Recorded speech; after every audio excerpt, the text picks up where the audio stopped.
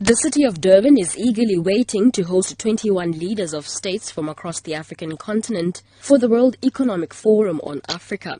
The three-day gathering consists of breakfast sessions and workshops that will provide a platform for entrepreneurs to share their experiences with international counterparts. The meeting is expected to contribute significantly to the province's economy. However, a local trader, Mantombi Ngobo, who has been selling her goods on Durban's beachfront for the last 10 years, has a different view.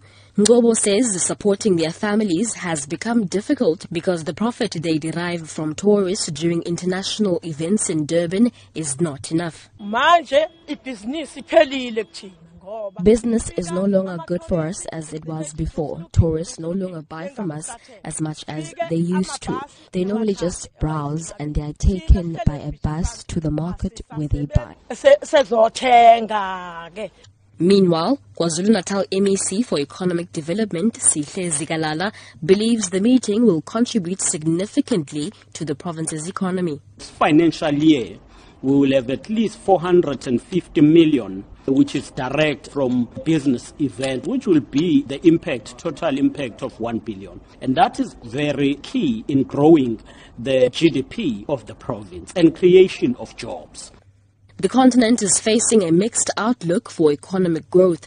This year's forecast is expected to be lower than the 5% average of the past decade. This is largely due to the drop in commodity prices and the economic slowdown in China. Cassandra Zungu, SABC News, Durban.